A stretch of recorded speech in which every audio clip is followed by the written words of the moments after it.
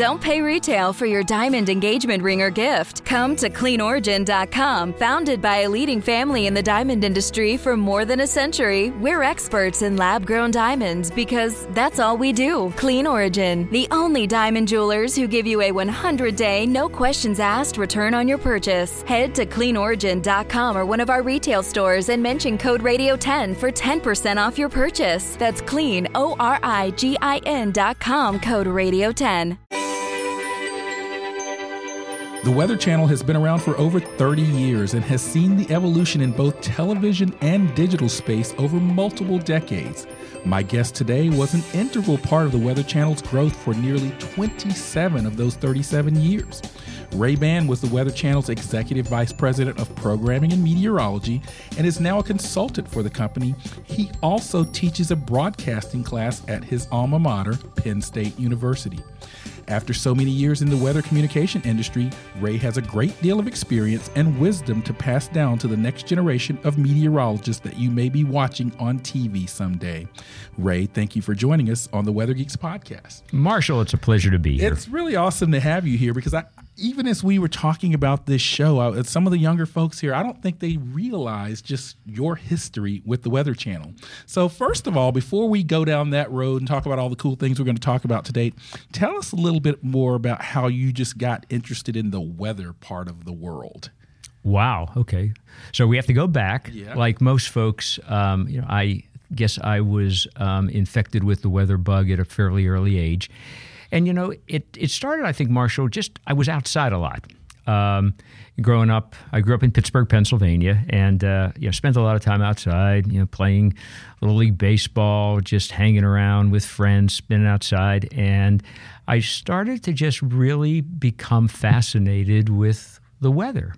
And just as a young kid, began listening to television weathercast, would listen to the radio weathercast during the day. First of all, I wanted to know what the weather was going to do because I was going to be outside a whole lot. Sure. But then I just started getting even more interested in it. And I found myself always planning my day around catching the weathercast and understanding what the weather was going to do. And then when the winter came, just loved snow and just waited by the window watching the snow come down in the street. Yeah, but was there any particular weather event that you think about over your childhood, for example, that really sticks out, or it was just the more general snow days, et cetera? I guess it was more general, although there was, this sounds like I'm making this story up, but I'm not. This is a true story. So I was coming home from a Little League Baseball game, and I was on my bicycle. And I was coming down a hill. It was a suburb of Pittsburgh, Crafton, Pennsylvania. And I was coming down, it was a brick street because back, the streets were paved with, I wouldn't call them cobblestones, but they were bricks. And I was on my bike and it was thunderstorming and the game had gotten called. My parents weren't able to come and get me. I had my bike. So I figured, what the heck, I'll drive my bike home. So I'm coming down this hill. And as I'm coming down the hill, about, I'm going to say, 25 or 30 yards in front of me, I actually saw a lightning bolt hit the brick road. Wow. And I skidded to a stop on my bike and kind of, skidded out, and the bike went down, I went down. But I remember when I got up, realized I was okay, wet because it was raining hard, there was steam coming off of the street about 20 yards ahead where that lightning bolt had hit. Now, that had nothing to do with my choice to become a meteorologist, but it was an interesting story. And once again, it just tended to build more on my curiosity and fascination with the weather. So, I think, it's interesting because you're very much involved with AMS, and I think many people have a similar story about their childhood or their interest at that point. Now, I mentioned in the introduction that you were the Executive Vice President of Programming and Meteorology for 27 years or so here at the Weather Channel and many other roles, I'm sure. But before that Weather Channel stop in your career, what were you doing just before that? Well, just before that, I was working at AccuWeather up in State College, Pennsylvania. Yeah, so you've been around both of some of the major institutions. Well, yeah. So I graduated with my bachelor's degree in meteorology from Penn State in 1973, and after I graduated, I started working at AccuWeather, and So I spent almost 10 years there because I left there in early 1982 when we came to Atlanta to get ready to launch the Weather Channel. Now, this is something even I want to understand because I'm very familiar with your career, your trajectory, but you were a part of the original group with the Weather Channel, right? Oh, yes. Yeah. Yeah. So, I mean, if you listen to anything the Weather Channel puts out or you watch the Weather Channel, the man sitting right across from me is one of the reasons that it was able to stand up and become what it is today. Just talk about those early days. I mean, what was going on? What was the idea like? How did this come about? Well, okay, so it's a story. We assembled here on March the 1st of 1982, and the network launched on May the 2nd of 1982. And I was an on-camera meteorologist. So the concept of the Weather Channel, as I think you know and a lot of folks know, was from John Coleman, who was the meteorologist on Good Morning America at that time. And so, I first heard from John probably back in the summer of 1981. I first met John at an AMS broadcast conference in Boston sometime around 1980, 1979, 1980. And anyway, so out of the blue, I got a call from him one day, and he said, hey, we're going to start a 24-hour weather network on cable television. And, he extended an offer, like said, I want you to come down and be a part of it. So my wife and I, we had just had our first child at the time. And so we took the plunge. We came down to Atlanta. And I could just tell you, it was an exciting time. I mean, to try and capture all of the frenzy leading up to the launch of a cable television network would be impossible for me to describe. Right. But, in addition to just having the personnel come, the people come, studios were being built, technology was being put in place. We had technology to localize the forecast. We call that the Weather Star, satellite transponder addressable receiver. So that technology was coming along. It hadn't been finalized yet. We were, I think, the third or fourth cable television network to launch. This was early 82. This is really early. It's nothing like the 300, 800 channels now. A few channels, right? Nothing like that. Yeah. CNN had launched. I think the New England News Channel had launched. There may have been one other one, but so we were the third or the fourth. Wow. Cable TV network. So it was a young industry. There was, it was kind of running and gunning. It was just a blast. And as we got closer and closer to the launch date of May 2nd, the frenzy just kind of increased, and the excitement and the anticipation just grew. So it was cool. I had a blast. And the job description of a startup is, whatever needs done.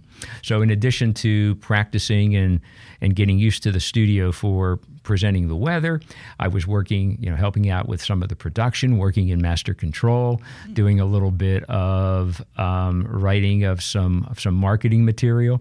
So it was just a fun time. Yeah, no, I was going to ask you, in addition to sort of all hands on deck, which I'm sure it was. I mean, as the executive vice president of programming and meteorology, does that mean you're calling the shots editorially and meteorologically? I mean, what does the day-to-day involve in that role that you had? Okay, not back then, okay? Right. So, if we're, chronologically, so I was just on the air. Sure. I was, a broadcast meteorologist and having a blast doing that.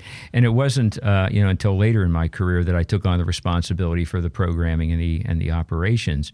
So it was a blast. My whole career was a blast. I got to, participate in international business development. We launched networks in Latin America, in the United Kingdom, in Germany. I got to see parts of the world, met with international meteorological services.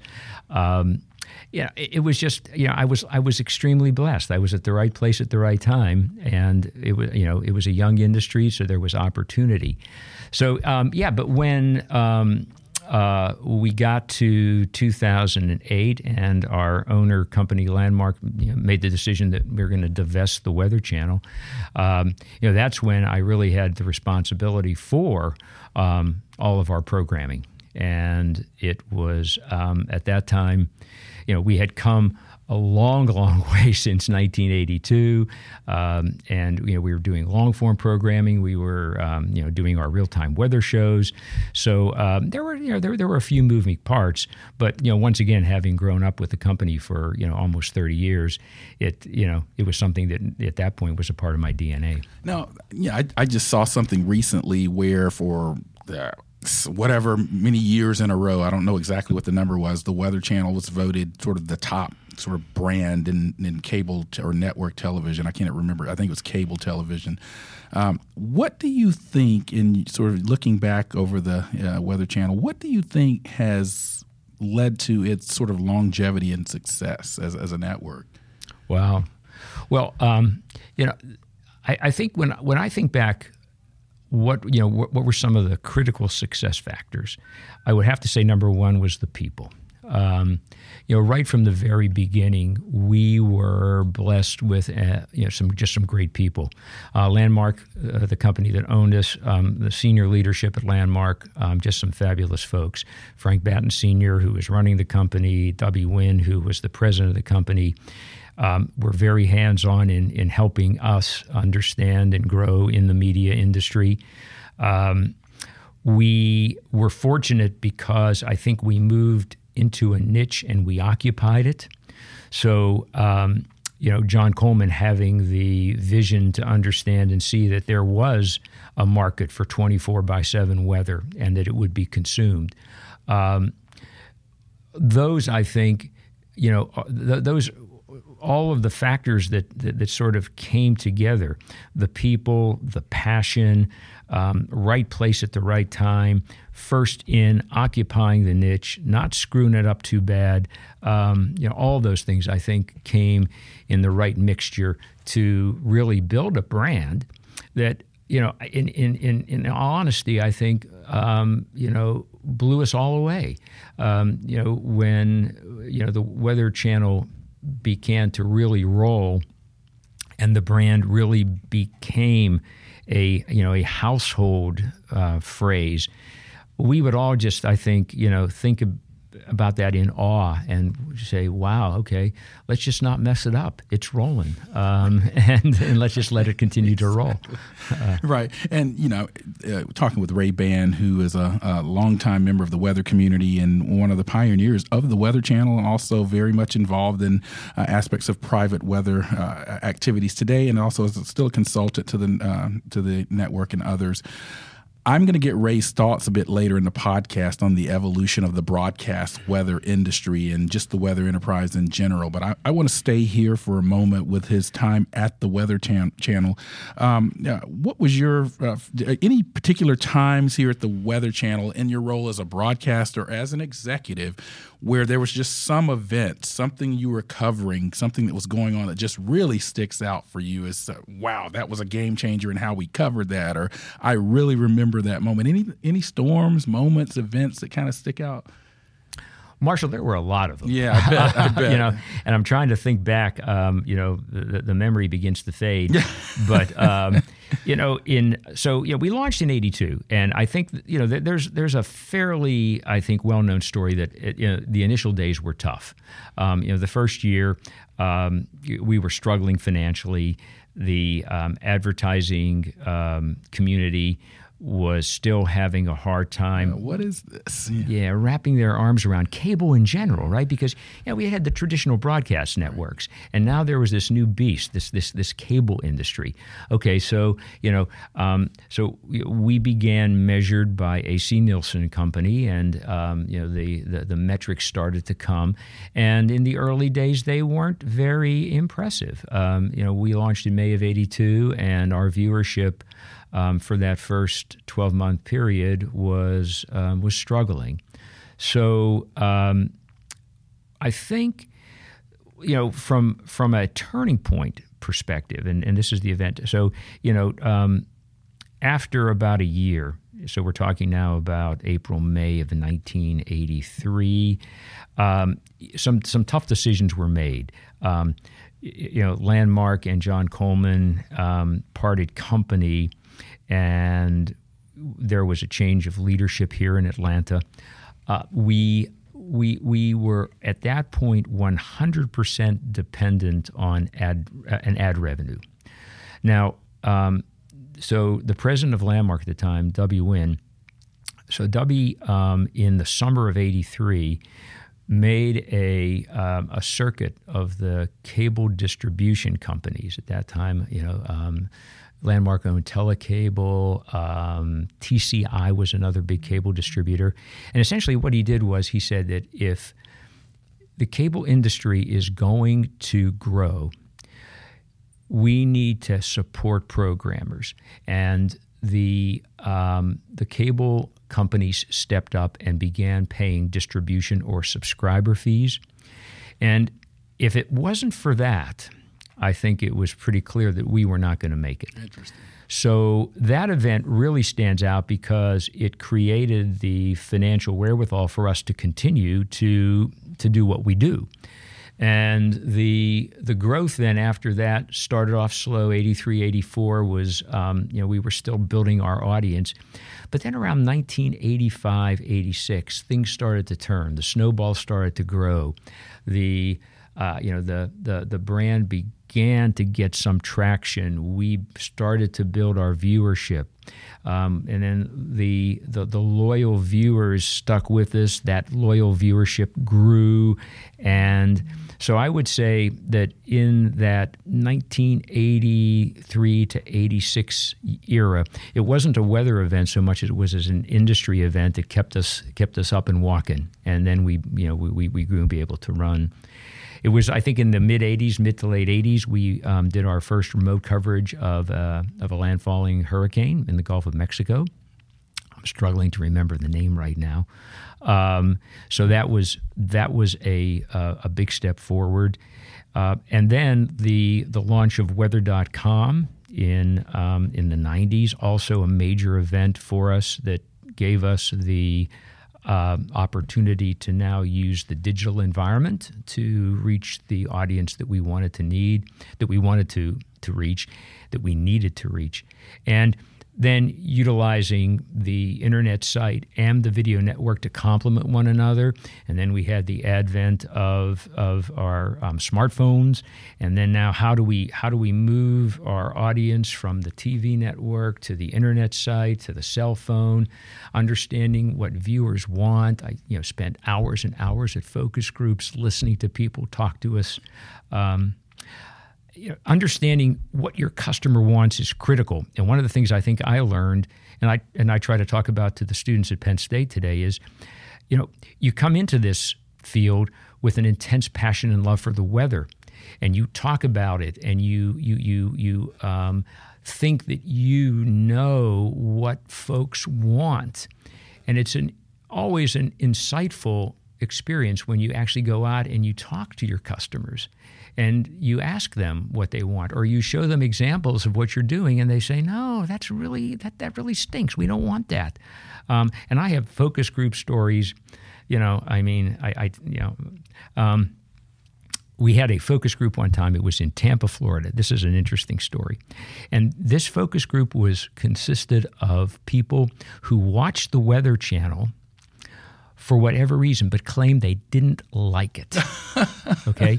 So now, logically you say, well, why are you watching if you don't like it? Right. And there was this one gentleman who stood up at this focus group, and this I'll never forget this. He said, watching the Weather Channel to me is like going to the dentist. I hate it, but I need it. Really? So there, and then we would show graphics, and you begin to understand that people don't relate to radar images and satellite images the way we do, and you begin to really get a sense of what you really have to talk about in order to connect with even what we would think as atmospheric scientists as some of the most fundamental concepts.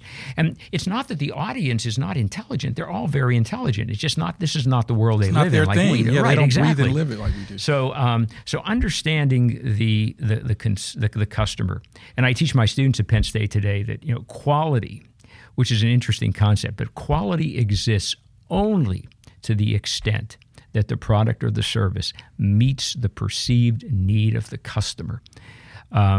We can measure our accuracy, we can measure our audience, but you know what? If we're not meeting the need, there is no quality.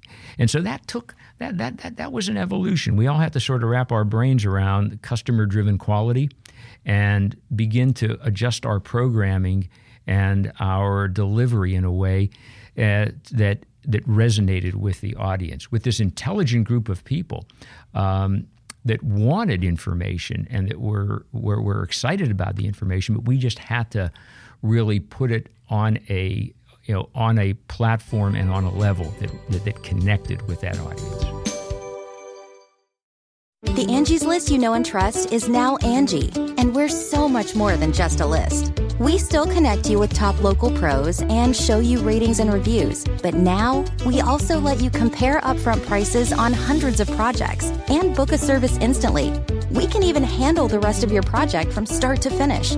So remember, Angie's List is now Angie, and we're here to get your job done right. Get started at Angie.com. That's ANGI, or download the app today.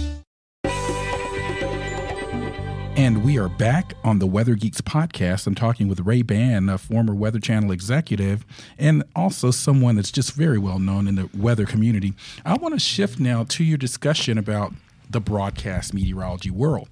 You said you teach a course at Penn State. You see the changes that are going on in the broadcast landscape. First of all, give me your assessment of broadcast meteorology today, how it differs from when you started, and where it's going. Wow. Okay. Well, just to make sure I clarify. So, my role at Penn State is I help teach a course on weather communication. So to call it my course. Well, sure. No, you're involved in the process. Yeah. Right. So I want to make sure that, because the people at Penn State are they're full-time dedicated professionals. Absolutely. And I just sort of come in and, Absolutely. Yeah. As someone at a university, we use experts like you to give us credibility in some regards. And I know that's one of the things you bring to the table to whoever is involved in that course. So, but you have one of the reasons I really wanted to talk to you on the Weather Geeks podcast, and I think you just have a unique lens for broadcast and the private sector in general. As someone that, we've been colleagues for a while and worked together. So you see how this world is changing. I mean, even at the University of Georgia, we tell our students, look, it's not just the world of standing in front of a green screen anymore. It's far more than that. So just give us your lay of the land. Well, so I grew up, so I started my career in the early 70s. And that time, so broadcast meteorology at that time was compared to today, limited. Outlets for weather at that time, there were no smartphones, there was no internet. The broadcast networks, local news was doing weather at the 6 and 11 p.m. newscast for a couple or 3 minutes. It was very contained. Some stations did it on the weekend, some didn't. So, to get weather information on television at that time, you really had to, you had to have an appointment. If you didn't, come at the right time, you didn't get it. So, at that point in time, the broadcast industry was also growing. So, it was very glamorous. You got on TV in the 70s. There was, you were a star. The compensation was fairly attractive. You could make a very, very comfortable career in broadcast meteorology.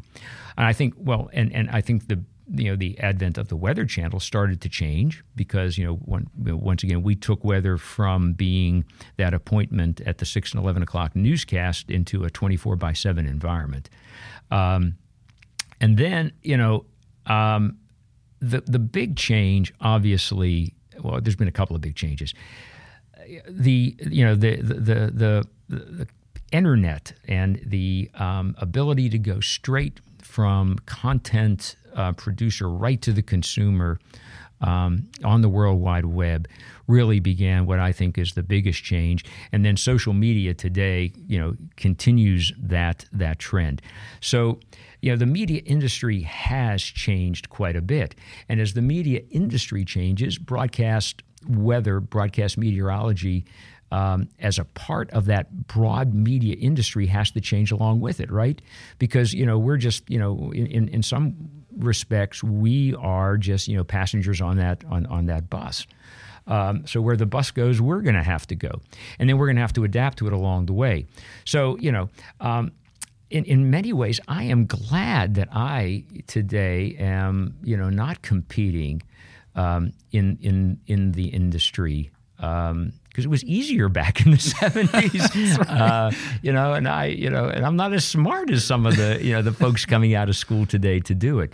But to understand now all of the dimensions to reach the customer, you have, just not the audio and the video. Now you have the visuals we've always had, but now you can do it. Social media, you can Twitter 24/7, you can, LinkedIn 24/7, you can Instagram. And in addition to your formal presentations today, now you have all these informal social networks that you have to be engaged in and be a part of, because that's the competitive landscape. But Ray, let me ask you something about this, because I wrote something in Forbes a few years ago, I think, because I was seeing a trend across the landscape and even among some of my former students where they were going into broadcast meteorology, actually having success, but leaving the field because they felt they were having to do so much. And not only did they have to do their on-air responsibilities, they had to tweet. They had to do a Facebook Live when there was a severe weather event. And they felt that it was just becoming a bit too much. So on the one hand, there's sort of this positive aspect. We've got more ways to reach people. But from the young broadcast meteorologists, which you see in your class, how do we prepare them for the reality that it's not just them walking in, looking at their forecast and telling the folks on TV? I mean, I saw that as a challenge. Have you experienced that, or what are your thoughts on this multidimensional approach of a broadcast meteorologist now? I couldn't agree with you more. I think that all you said is true, and just flipping back to the 70s for a moment, a typical broadcast meteorologist at a relatively successful TV market, would do the 6 and 11 o'clock news, right? Come in, maybe 3 o'clock, 4 o'clock, prepare for the 6 o'clock weather program, deliver it, go home, have dinner, come back around 10 o'clock, update the forecast, get on the air, go home, right? That end of day. And as you said, now in between, you just can't do that anymore. It's probably a 12-hour workday. It involves you as a talent now, expanding and having to deal with with dimensions now of your personality and your networking that that you didn't have to do in the industry back then. So it definitely has changed, and it's not for everybody. I think that is the key. If the passion and the enthusiasm is there, it's even with all of the work, you're still having fun. And when you're having fun, it's not work, right? Fun is a great enabler. So for the breed of individuals who can exist within that, I think it's a tremendous opportunity because because it's not for everybody. And I think that, folks have to recognize, young folks coming out of school today, if they're going to get into this industry, they have to understand everything you said that it entails, and they have to embrace it, and they have to love it, and they have to have fun doing it. And if it's not there, well then, okay, there's no disdain in that. There's no, there's no embarrassment in that. You just, okay, that's not for me, so I'll move on to something else. And the neat thing is, in our science today, there's a ton of opportunity, right? You don't have to be in front of a camera, in front of a microphone, or tweeting on your device. And I think the neat thing is that programs today, university programs today, are preparing students for careers that are analytical. We teach our students to understand data, to be able to analyze data, and that skill and competency has value. And my hope would be that there's always going to be an opportunity for students who come out of programs today and are looking for how they're going to build and make their careers. And I'm going to ramble here for just a little bit because I hear a lot about we're turning out too many meteorologists and there are not enough jobs to support them. Well, is the job market competitive? Yes. Do you have to differentiate yourself in order to be successful? Yes.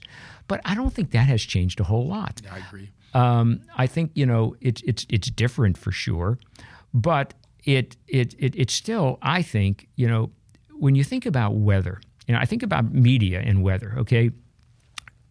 Cavemen started talking about weather. They would, bang it on their walls, right? The printing press came. Weather was a part of it. Newspapers had weather. Radio had weather. Television had weather. The internet had weather. Cell phones have weather. All the social networks have weather. Weather has been a part of the media industry from its very beginning, and it's been a critical content element within the media industry since its very beginning. And I don't see that changing. I agree. It's always going to. What about the human? So I just before we taped this podcast, I was on AMHQ, the morning show here at the Weather Channel, with Stephanie and Jim and Jen, and we were talking about a severe weather threat the next several days.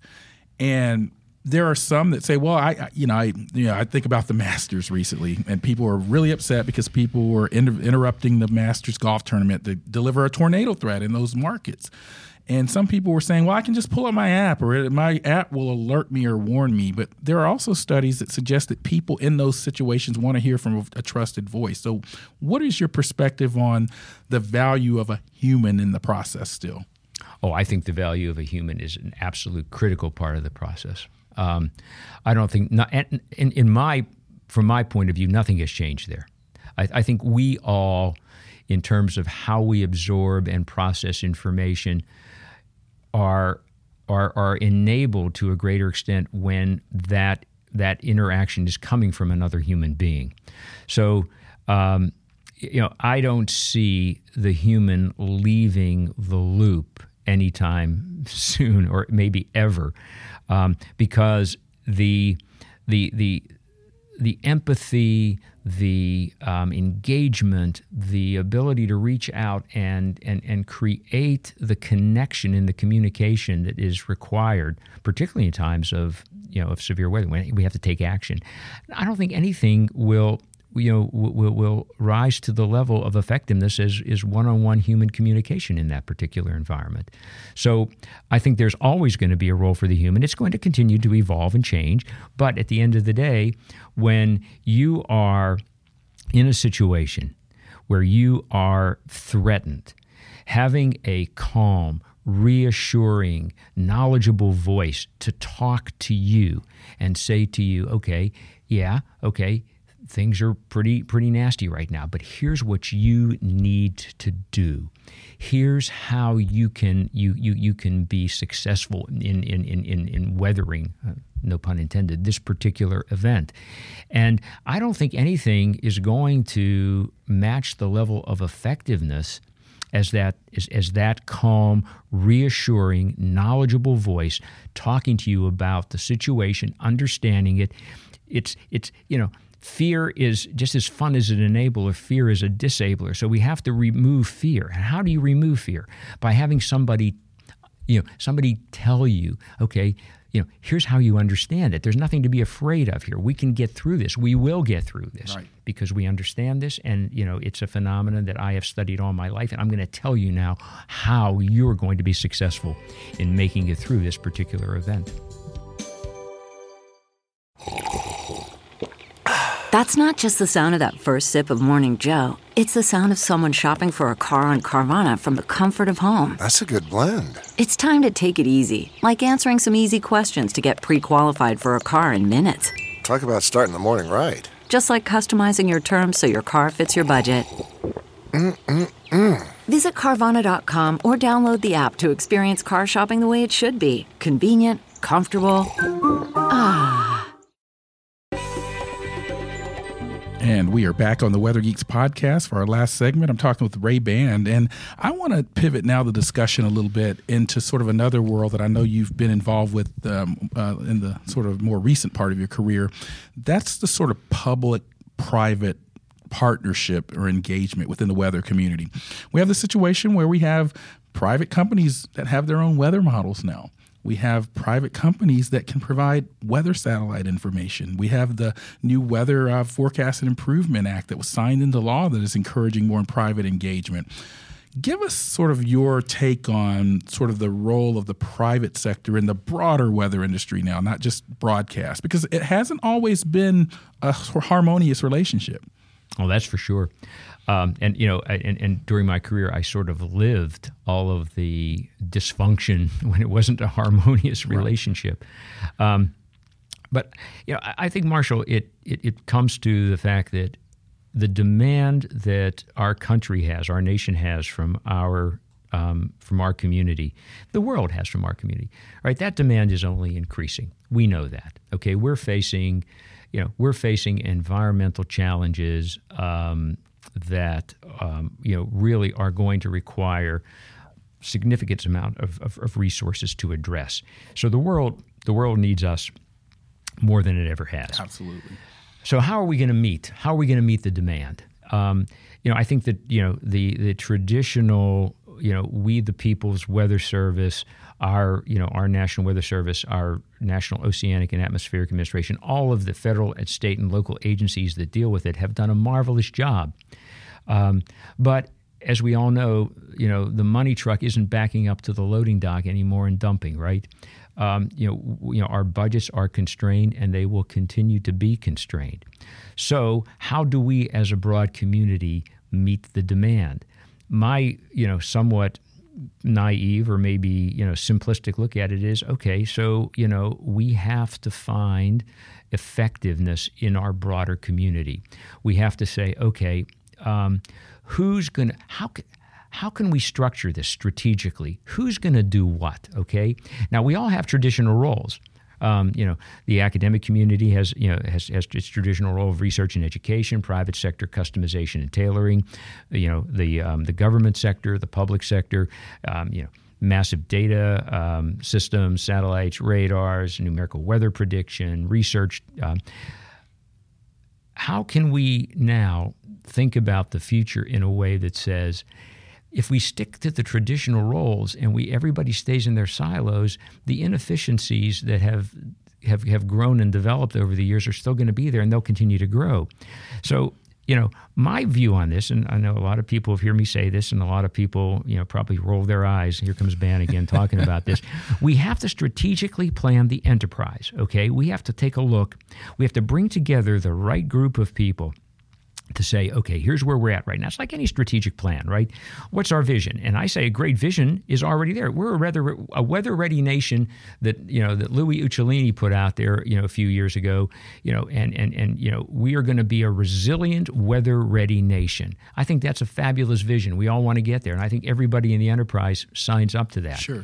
Okay, so if that's the vision, and that's our North Star, okay, how are we going to get there? And then we have to look at what's changed. Okay, so budgets have changed. We have political issues. We have technological issues. We have environmental issues. It's a strat plan process where we have to say, okay, where does it make the most sense for who to do what? Can the public sector do everything that it has been doing? Or do we have to focus the dollars that we have in that area on those programs and on those initiatives that return the greatest amount to the enterprise? Okay, and if we're going to do that, that means maybe some of the traditional roles that the government has been doing are going to have to be handed off to somebody else. Okay, and maybe that's the private sector, maybe it's the academic sector. But how can we find a way so that as we move forward, we are optimizing our efficiency and our efficacy in a way that we're never, I don't think, going to totally eliminate waste, but can we minimize it to the point where we are intelligently allocating resources all towards that goal of a weather-ready nation, of total resiliency, and that the demand that is increasing now and will only continue to increase can actually be met without having to think about how we're going to get the money truck to back up and dump on our loading dock. And I think that we had Neil Jacobs on an episode of the podcast recently. We talked to him, and it hasn't aired yet, and he was talking about EPIC and how it's this sort of community modeling approach where it's leveraging resources of all involved. And I think that and I understand that was Neil's vision. Neil coming out of the private sector understood those opportunities, and I think EPIC is a fabulous program, right? Because I think it's saying, okay, if you do what you're doing, you're going to keep getting what you're getting. And I don't think we as a broad community right now can deal with, continuing to get what we're getting. We have to change, right? And so I think EPIC is just one example of some of the things we need to do.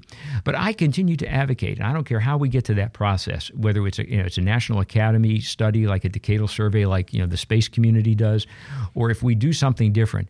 All I contend is that if we can get the right group of people around the table and we check the guns at the door, so, we got to, any of the petty jealousies and turf protection, it's easy for me to say this right now because, I'm on the sort of the flip side of my career, right? So, Yeah, but you're plugged in, and you consult to a lot of groups, Weather Channel, perhaps other private sector. I know that you're involved in the American Meteorological Society. In fact, you're one of the leads. I think that you're the program chair for the upcoming 100th anniversary meeting of the American Meteorological Society. So you still have your fingerprint and DNA on this community and know it well. As we draw to a close, I wanted to get your perspective on the importance of the AMS with 100th anniversary meeting, which you're essentially planning in concert with President Jenny Evans and a committee, and also your view as someone as a consultant in this industry. So those two different issues as we wrap up. Well, I think the AMS has been a tremendous cohesive element in our community, and it continues to be. But just like we were talking about how we as an enterprise have to change, the AMS has to the trajectory that took the AMS through its first 100 years to today is not going to be the trajectory that takes us to the next 100 years. Absolutely, I agree with that completely. So we have to wrap our arms around all of that. We have diversity, we have inclusiveness we have to deal with. We have an international environment now, not so much a national anymore. Weather doesn't have boundaries. It all starts at the sun, right? 93 million miles away, and so we can't pretend that weather is in the United States. So the AMS has to grasp the next century differently than we did in the first century, and there's tremendous opportunity. We just have to position ourselves to be able to take advantage of it, and I think the AMS has to continue to produce value to its members. We have to relate to our members not only on an intellectual level, but also on an emotional level. We have to connect, in a way that excites the passion, that drives the enthusiasm, that creates 1 + 1 equaling something greater than 2. And those are going to be the challenges the AMS is going to be facing. I agree, and I think the 100th anniversary meeting in Boston. What are the dates on that again? I can't remember the exact dates, but it's in January 2020. Second week. I think we start the second week. We're a little bit later this year, right? But I think we start the second week of January 2020. That sounds about right to me. And I'm going to shamelessly plug that we're the committee we have that Jenny has assembled is fantastic. We have some wonderful people, you included. I'm happy to be involved on that committee, and I am excited about what our 2020 annual meeting is going to be, and I think it's going to be an experience and fun. And I would encourage everybody who's listening to this podcast and who is a member of the community, or if you're not, come to Boston and help us celebrate. And let's hope that it doesn't snow us out up there. We're meteorologists. We know the climatology of Boston, but Boston holds special significance to the AMS, which is why the meeting is being held there. Last question, Ray. You're a consultant. We have a lot of younger people that listen to this podcast.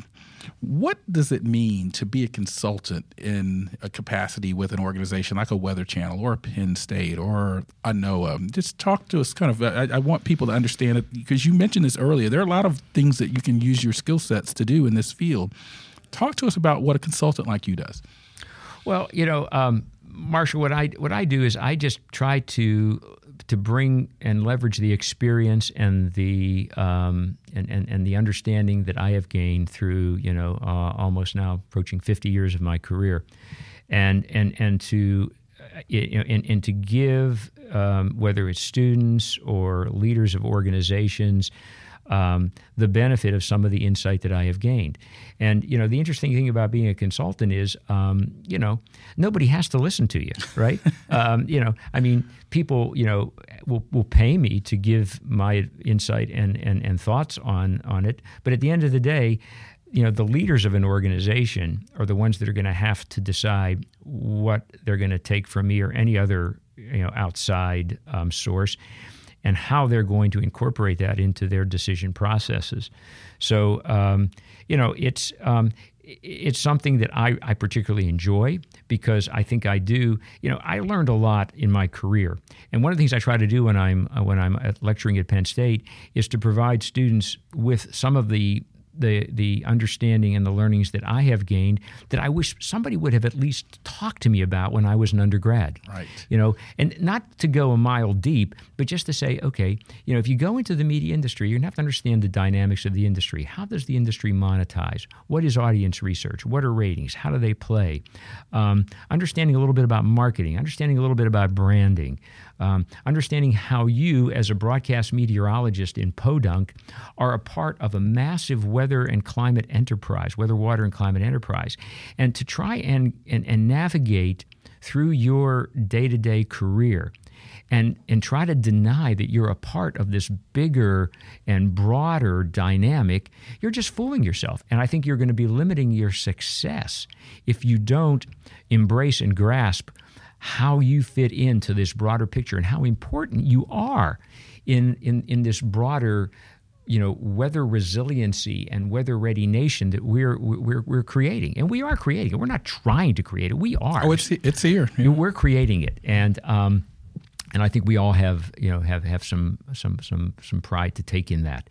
So my career, I've been truly blessed. As I say, I've never gotten up any day in my career and say, boy, does this stink? This sucks. I got to get out of this. I think that's right. I think all meteorologists or people in this field have that story. Where is because I know you're still active. Is there a place if some business or someone's listening, say, man, I really would like that guy and come talk to my organization? I mean, is there a way people can reach you or find you? Or yeah, just I'm on LinkedIn, Bannon Associates. There's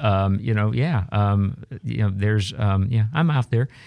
Now I must tell you that as the years have gone on now, I'm not maybe as 100% active as I was, say, 5 or 10 years ago, but I still love this community. I still love engaging with folks in this community.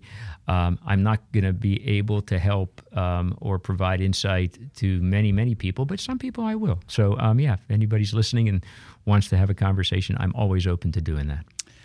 That is where we have to end it today. This has been a great conversation. I knew it would be. When the producers were asking me about this, they were like, what kind of things do we need to know? So I was like, Ray and I know each other. We can probably talk for an hour without any notes, and we've essentially done that. Although to the producers, I did stick to a few of the things on the page. But thank you all for listening to the Weather Geeks podcast. Ray, thank you for joining us. Thank you for having me, Marshall. I am Dr. Marshall Shepard from the University of Georgia, and this has been the Weather Geeks podcast. Be sure to just subscribe on iTunes, Stitcher, your favorite podcast outlet, or on weloveweather.tv. See you next time on the Weather Geeks podcast.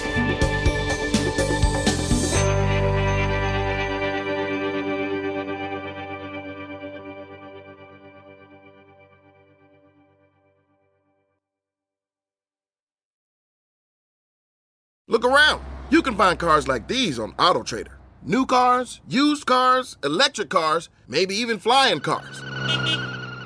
Okay, no flying cars, but as soon as they get invented, they'll be on AutoTrader. Just you wait. AutoTrader.